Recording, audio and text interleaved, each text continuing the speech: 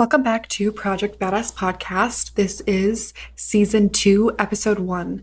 And today we are going to talk about my tried and true method and guide for hiring talent in your business. So we talk a lot on this podcast about leverage and how that can come from hiring the right people.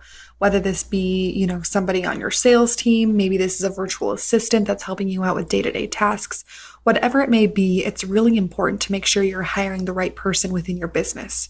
Because I can speak from personal experience that, making a bad hire costs a lot of money. And I wanted to tell you that story a little bit prior to getting into today's episode so you can understand just how much time and money is on the line if you were to make a bad hire. So sometime last year, I did hire someone to my team. And I ended up not going through the steps that I'm going to outline today. I ended up cutting corners because I just needed help and I needed to hire someone fast. Well, she was only on our team for probably about 6 months, which was about 3 months too long, and you'll understand why a little bit later on this episode. And in those 3 months, after letting her go, I went back to determine about how much time and money I lost. And in those 3 months, after calculating the time spent with her, the money I lost physically, revenue into my business, and the money that I could have earned as the business owner if I wasn't cleaning up her fires, I lost about $60,000 in just 6 months. And that was really, really painful. So take it from me as someone who has cut corners, who has not followed this tried and true guide to hiring and has made bad hires. And this isn't the only bad hire I've made in my career as an entrepreneur. So I'm hoping that you can take from my experiences and be able to implement into your business so you don't have to make the same mistakes as I do. So let's get started. You might have heard as I was telling that story that I wanted to teach you how to hire talent to your team. Now, when I say talent, I don't mean physically talented in whatever role they do, although experience can sometimes be very helpful. But when I talk about talent versus non-talent in a role, it means something else entirely, and I wanted to go over that with you. So let's talk about what is non-talent in a role. Well, number one, non-talent in the role brings you problems and complains. They don't fulfill your needs and ends up giving you pieces of the job back. They don't know what they want and they aren't searching for it. They require you to push them. They may not even know where the existing bar is set or even what bar you're talking about. They don't care who they spend time with and repels talent from them. And lastly, when they try to talk action and results, they can't keep it up. So as I'm sure everybody can relate to this as I list off those 7 traits of non-talent in a role, I'm sure you've probably met somebody before that has those traits, or you've even hired somebody in your business before that had those traits. So let's talk about the opposite. What is talent in a role? Well, they find solutions. They share your goals and fulfill your needs as a natural byproduct of fulfilling their own. They know what they want, or they're actively searching to find out. They actually push you and are continuously raising the bar. They demand to be associated with talent and they attract talent to them.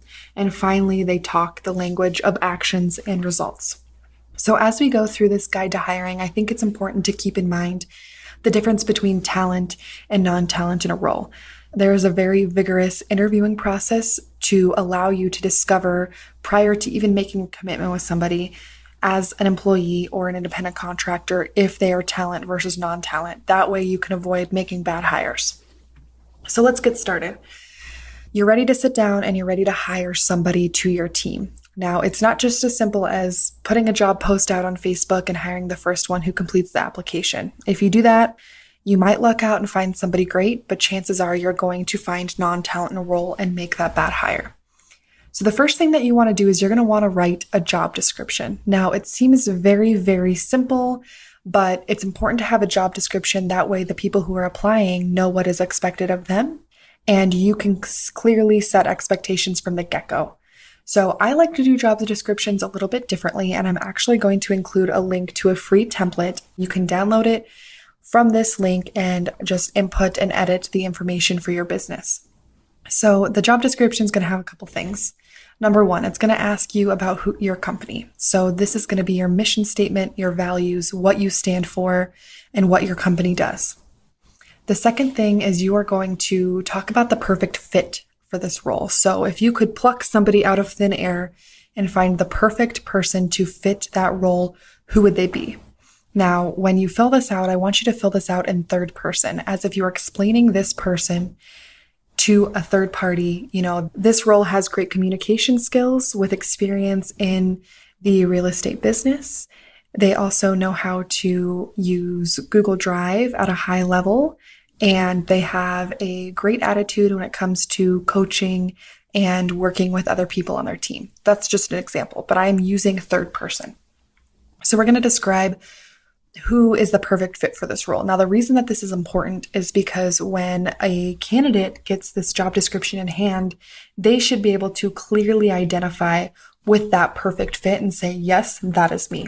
On the other hand, if you've already done the work to outline what the perfect fit for this role looks like when you are interviewing candidates and going through this process we're going to talk about today, you should be able to say clearly, this person is the description that I wrote on this job description, or they're not. The third thing you're going to put on your job description is a task description. So this is going to be the main things that they're going to be responsible for in this role. Now, as you'll see on this template, these tasks are separated into two parts. You have your 20% tasks and your 80% tasks. Now, why do we separate in that? Well, it goes back to the 80-20 rule that we've talked about on this podcast time and time before. The 80-20 rule is that 20% of your actions equal 80% of your results. So your 20% tasks are going to be the most important things on the job. So for example, if you are hiring them to do social media, their 20% tasks should be content creation, posting on social media, and engaging with people on social media, whether that be clients through direct messages, and engaging with followers on social media, whether that be through direct messages, replies to stories, comments, whatever that looks like. So that's just an example of what your 20% tasks are. Now, you're going to still have those 80% tasks. These are still important, but they are not done until those 20% tasks are taken care of. And honestly, they're just not as important. So in the social media world, that could be, let's say, for example, a 20% task in the social media world is organizing your content within your Google Drive folder. It's important to have that done, but it's not as important as actually creating the content. So you're going to create your task description. In this job description, it's going to have your 20% tasks and it's going to have your 80% tasks. Now, a lot of my clients seem to think that they have to outline every single thing that this person is going to do within their job. And that's not the truth. This should really just be an overarching view of what their jobs are with the most important things outlined. And when you're having that expectation conversation with this candidate, which we'll talk about later on, you can explain that this is an overview and a good look of their job description, but we may, as the owner or as a leadership team, ask them to do other things down the line. And within that task description, after you complete the 20% and the 80%, you're also going to complete your communication expectations. So who do they communicate and on what frequency? So for example, if they're a social media manager, they might communicate with the CEO or their superior on a daily basis. They might communicate with followers that engage with your social media as needed. They might communicate with the sales team on a weekly basis. Maybe you have a supervisor for them that they meet weekly and do coaching one-on-one, but they only come to you as the CEO on an as-needed basis. So think about those expectations so the candidate has a very clear expectation of who they're expected to communicate with. The next thing under this task description is going to be experience or qualifications, whether they're preferred or required. So let's say, for example, for just running with the example of social media manager, it is absolutely required for them to have a high school diploma, and it's required for them to have an associate's degree in social media management. And you would prefer them have 2 years of social media management experience. You might also prefer that they have a couple years experience in content creation or a couple years experience in customer interaction, and these could be preferred or required. So think about the qualifications or the experience that is important to this role, whether it's required and absolutely they have to have it, or if it's preferred. And then the last thing you're going to have on your job description is, of course, the compensation. Now, I'm an advocate for compensating your candidate based on their experience, but there's no harm in putting a starting wage or salary or commission, whatever fits for this particular role. And then you can possibly increase that depending on experience. In this portion, you could also talk about if they're going to have any sort of benefits, whether that's insurance, paid time off, paid sick time, paid vacation time, if they get bonuses. You can also outline here that they may not be eligible for those bonuses until they get through their 90-day trial period, which we are going to talk a little bit later. So feel free to add whatever you want here, but I'm a really big advocate for pricing people based on their experience. Okay, so just a reminder that job description template is free and it is in the show notes here. So all you have to do is click on that link and download it and you can start editing it. So number 2, after you get this job description done, you're going to post the job online because nowadays in 2022, that is where everybody is looking for jobs. So I really like WiseHire. It is paid for. Unfortunately, I do not believe they have a free version. But my second option for you would be Indeed. They do have a paid version, but I have always used the free version and it's been just fine. But ZipRecruiter and Facebook are great as well. I would typically say post it on a few different platforms and don't forget the power of sharing it organically through your social media or with your sphere of influence. Just avoid maybe the complication of hiring friends or family, but you can make that decision on your own. I really like to let my sphere of influence know, my organic social media know that I'm hiring for a specific position, but I'm still also going to be posting on WiseHire, ZipRecruiter, Facebook, Indeed, or wherever else you might be posting your jobs. So when posting online, I actually require them to submit more than just a resume and fill out the application. It's easy to just, attach a PDF you've had created and you're sending to every single job you're applying for and fill out a couple of generic questions about yourself, but it doesn't really show if they're talent or non-talent. Here are some steps that I actually require every candidate that applies to go through. So number 1, I'm going to have them submit a resume, and you'll see why later. It's a pretty basic thing. Every job that you applied to, I'm sure you've had to submit a resume, but we actually do something with that resume in this guide to hiring. Number 2, I'm going to have them answer a few job-specific questions. So let's use the example of the social media manager. Question number 1 could be, what previous experience have you had as a social media manager?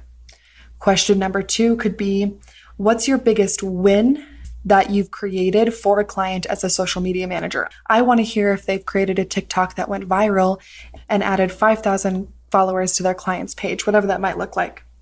Question number 3 is going to be, what is your biggest challenge when working as a social media manager? And number 4, I always like to ask this question because it really shows me if they're talent versus non-talent in a role. What does growth in this position look like to you? We need to hire people that are growth-minded because if they're not growth-minded, like we talked about at the beginning, they're not going to raise the bar. They're not going to continue to push forward. And in reality, they're going to require pushing from you. So I like to come up with some very job-specific questions and have them answer those. After that, I also have them submit a behavioral assessment. So sometimes I get a little bit of pushback from clients on this, but hear me out. And I also mean this as like a personality assessment. So the one that I really like to use is the DISC profile. I believe I've talked about it before on this podcast, but what the DISC profile is I want to say it takes like 15 minutes to complete. It's free for you and the candidate, and they answer questions about themselves. And it shows you how they operate in a working environment. How do they work with others? Are they emotionally or fact-based on their decision? All of these things are really important to know. So, brief overview of DISC so you're just aware if you decide to use this. DISC stands for, obviously, DICS, and each one of those letters, they stand for a different personality. Now, most personalities usually everybody will have a main DISC and a sub-DISC. So I'm going to use mine as an example. I am a DC. Now, if we break down what each of those personalities are, we have D, that stands for dominance. So these are your pushers, they're your go-getters. Typically, they're your natural leaders. They move very quickly. They're not super focused on the details. They just want to get to the finish line. Your I is your influence. Now, your influencers, these are the people that love to talk. They get energized by others. They love to network and they're good at it. These are the people that are going to have a lot of followers on social media because they interact with their audience all the time. This S stands for stability. So these are the people that they want to have stability financially in their work life, in their personal life. These people are going to value work-life balance a lot more than, say, a D. And S's, they really want to know what to expect. They're going to show up on time, they're going to leave, and they're going to, they're great. They're going to go above and beyond, and they're going to do, everything in their power to make sure every box on that job description is checked.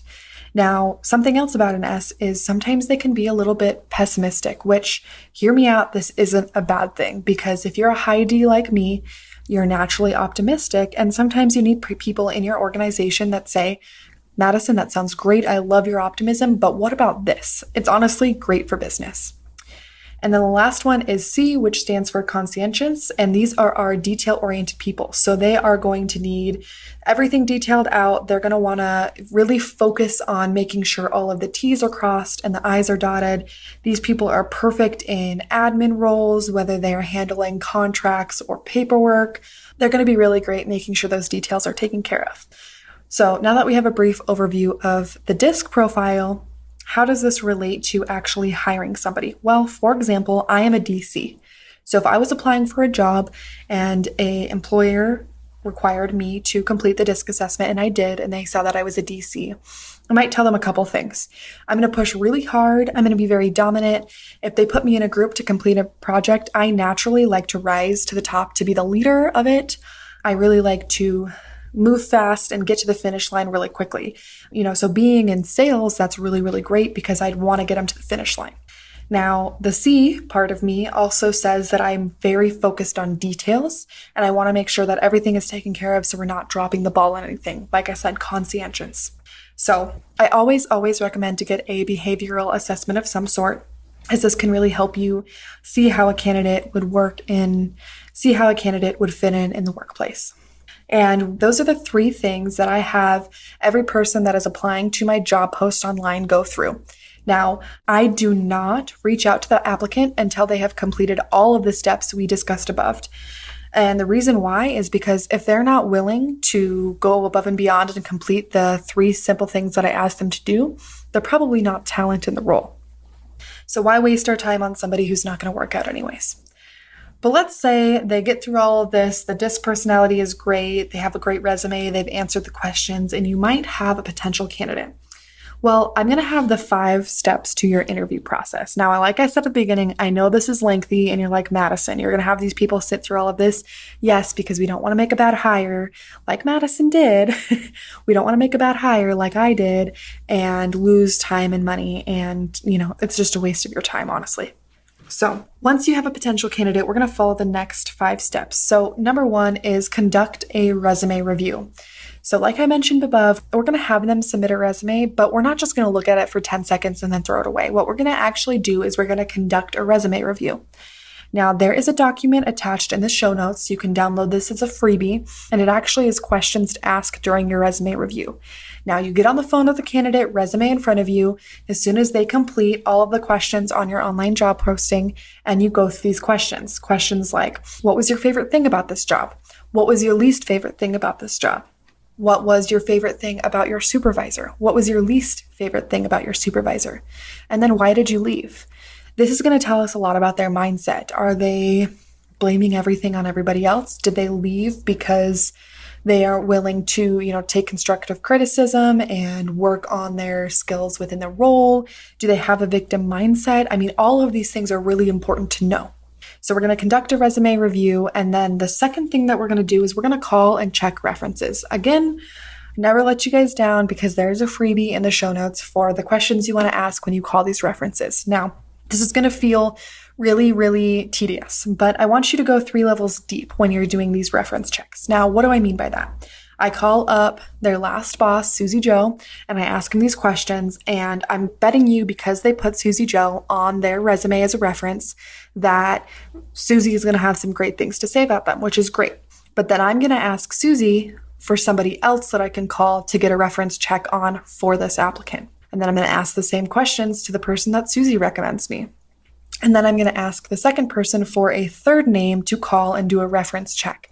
Now, 3 levels deep, what this is doing is they're only going to put people on their resume that are going to give them a good review. And we don't want to go out there and search for the bad, but at the end of the day, we want to make sure that they're talent in the role so we're not wasting our time. So go 3 levels deep on your reference check. And again, that freebie is linked in the show notes. Now, number 3 is have them shadow you on the job. So whatever it might be, have them shadow you because you want to make sure that they can fit into the culture. You want to make sure that they have what it takes to work in your environment. I've had a lot of people job shadow me to sell real estate, and they said, you know what, Madison, thank you so much for letting me shadow you for the day. But I've realized that I am not interested in doing what it takes to be successful in this business. I think I could do it, but it's just not what I expected. So I appreciate the opportunity, and we parted our ways. Now, it sucked because I lost a potential applicant, but at the end of the day, I knew they would have never made it through the first 30 days anyways. So why would I hire them and waste my time in making that hire? Now, notice how you are doing all of these things before you even have that initial interview. Well, that's because we want to make sure you're not wasting your time. You really want to do all of your due diligence. I mean, step 1 and 2, reference check and resume review, you can do on the phone. They're going to shadow you on the job, which you're already going to be doing that day. And then finally, if they get through 1 through 3, you are going to actually conduct an in-depth interview. And this is going to be very specific to you. So I sit down with my clients and I help them come up with interview questions for this, but you're just going to have to figure out what's important to you because every business is going to be very different. Assuming that they pass the in-depth interview, the last one, if applicable, if you're a solopreneur, this isn't going to be something you're going to have to worry about. But if you have a team, I really recommend doing a culture interview. So what a culture interview is it's not a qualification interview, but you're going to have the candidates sit down with your team without you there, and you're going to have them interview them to make sure they're part of the culture. So this is not to ask them if they're qualified to do the job. It's to ask them if they're going to fit into this culture. And typically I do like to assign, somebody from my team, whether it's maybe someone higher up on the leadership team or in a role or my director of operations to kind of lead this interview, and then everybody can pitch in with their own questions. All right. So like I said, guys, this is a very long and tedious process, but it is so worth it to make sure that you are not making a bad hire. So the last thing that you want to do is once you've found that person that you want to hire, they fit everything, they're talent in the role, it's time to make an offer. So schedule an in-person meeting for them to come in, and you're going to present the offer of the contract. And this is going to outline any further expectations on the job. You're going to in-depth review the job description with them. They should have seen it already at this point, but you're going to go over everything. This is also when you're going to have that conversation of this is just an overview of your tasks, but we may ask you to do other things in the future. And then, of course, to go over compensation. Now, depending on your role and everything, you may have some negotiations back and forth on compensation and benefits or bonuses, whatever that might look like. And then once you have a signed contract, you're going to have an expectation conversation. I typically like to do this in the same meeting, and the expectation conversation is going to cover a few different questions. Number 1, how do I, as the employer, like to be communicated with? Whether it's just in general, if there's an issue, if there's a sensitive topic, this is how I'd like to be addressed, and vice versa. I want to know how my candidate and my new employee would like to be communicated with in all of those different scenarios as well.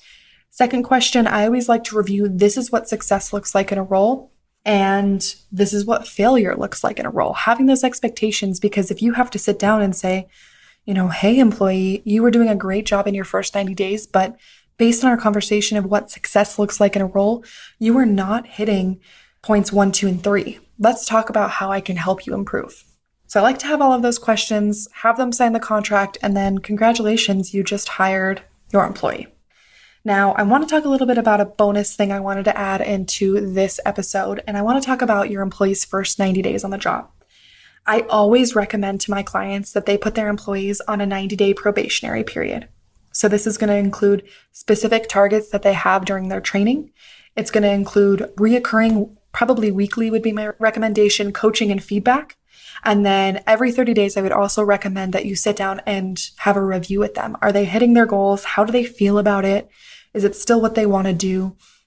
So remember, you date before you marry, right? And the same goes for when hiring an employee. Hire each candidate on a 90-day trial so that you can date them prior to marrying them. And you can't see me on the other side of this microphone, but I'm using quotations because people show up their best in the first 60 days. And we really want to make sure that we are dating these employees, and again, in quotations, prior to, in quotations, marrying them to make sure that they have what it takes to fit in the role, that they are talent in the role, and that most importantly, that they like it too, because nobody wants to have employees on their team that doesn't want to be a part of what you're doing.